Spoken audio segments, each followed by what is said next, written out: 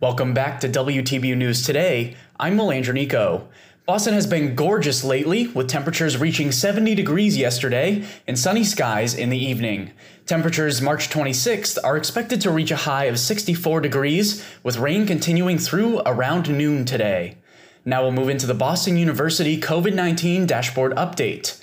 After spiking March 23rd to 12 positive tests, on March 24th, 10 members of the Boston University community tested positive for COVID-19. 8 of them were students and 2 were employees. For the week of March 18th to March 24th, 0.19% of tested students were deemed positive for the coronavirus, with 0.11% of tested faculty and 0.19% of tested staff also receiving positive results. On average, BU's lab took 15.5 hours to process each test. 65 students are currently in isolation, and 1,192 students have recovered from the disease. Cerelia Liu is here now to report on virtual activities available this week. There were multiple virtual events organized for students this week, including Passover celebrations and the virtual art museums. One of the events was held by the BU Hillel to celebrate the Passover, which is the liberation of Israelites.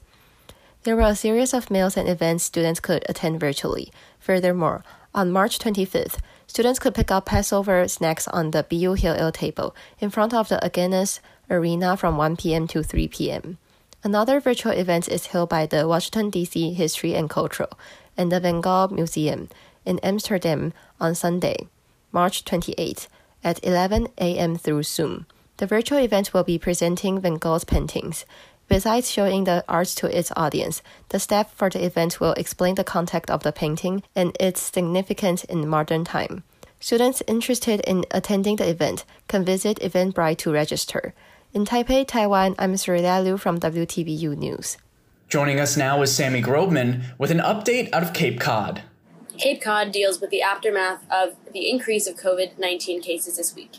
In the past 2 weeks, Barnstable County recorded 1,000 new COVID cases. This is more than double Massachusetts numbers. 27 new COVID cases in Cape Cod just on Wednesday. Other areas like Martha's Vineyard and Nantucket are also showing increased rates of COVID. 13 new positive COVID cases reported on Wednesday in Nantucket and 7 were reported in Dukes County. The schools in Barnstable were forced to go completely remote on Thursday after 28 cases on Monday and Tuesday were reported.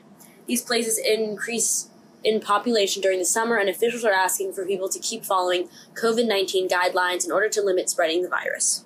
And now we'll head over to Didi Hoyt for an update on the shooting in Boulder. The Colorado shooting suspect who killed 10 people on Monday appeared in court for the first time on Thursday. His attorney asked for a health assessment to address an unnamed mental illness. The suspect, 21-year-old Ahmad Al-Aliwi Alyssa, remains held without bail. Alyssa's lawyer, Catherine Harold, requested that her client's next hearing not be for another 2 to 3 months in order to evaluate his mental health and collect evidence. Boulder County District Attorney Michael Doherty said after the hearing that he is confident that the court will be able to find 12 people who will be fair and make the right decision when the time comes. Relatives of the shooter said he had previously shown signs of mental illness, including delusions such as believing that people were following or chasing him. There was a vigil for the 10 lives lost on Wednesday night that hundreds of people attended. In Boston, Massachusetts, I'm Didi Hoyt for WTBU News. Next, a story regarding Israeli elections from Evan Jimenez. Israel parliamentary election results showed Prime Minister Benjamin Netanyahu's coalition is still 9 seats short of the majority needed to remain in power, leaving his position in doubt. Netanyahu's coalition won a total of 52 seats in government, short of the 61 needed to secure a majority. The Ram Party, which represents the Arab population, won 4 seats in government, and experts are suggesting that they could hold the key to securing a majority for either Netanyahu or his opponents. Ram, which has not traditionally sided with the right-wing party, has not announced whether or not they have decided to back the prime minister. If neither party can establish a majority, Israel could be set for its 5th election in 2 years. In Boston, Massachusetts, I'm Evan Jimenez for WTBU News. And finally, I have an update on the Suez Canal cargo ship blockade.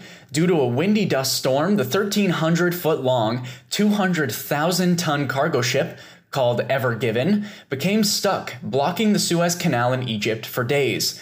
The latest attempt to move the ship failed, leaving it caught on both sides of the canal as of last night and stopping global trade. 12% of the world's trade goes through the canal, and 150 other ships are awaiting the blockade's removal to pass through. The owner of the company running the ship, Shoei Kizenkaisha, apologized for the blockade, and local officials and company engineers are continuing efforts to right the ship. That's it for your international news, and that concludes this edition of WTBU News Today. Be sure to tune in to our full program every Tuesday and Thursday at 6 p.m. Eastern over on WTBU Radio. On behalf of Alex Corey, Varsha Subramanian, Megan Gregoire, and Stella Lawrence, I'm Will Andronico, reporting from Boston, Massachusetts for WTBU News.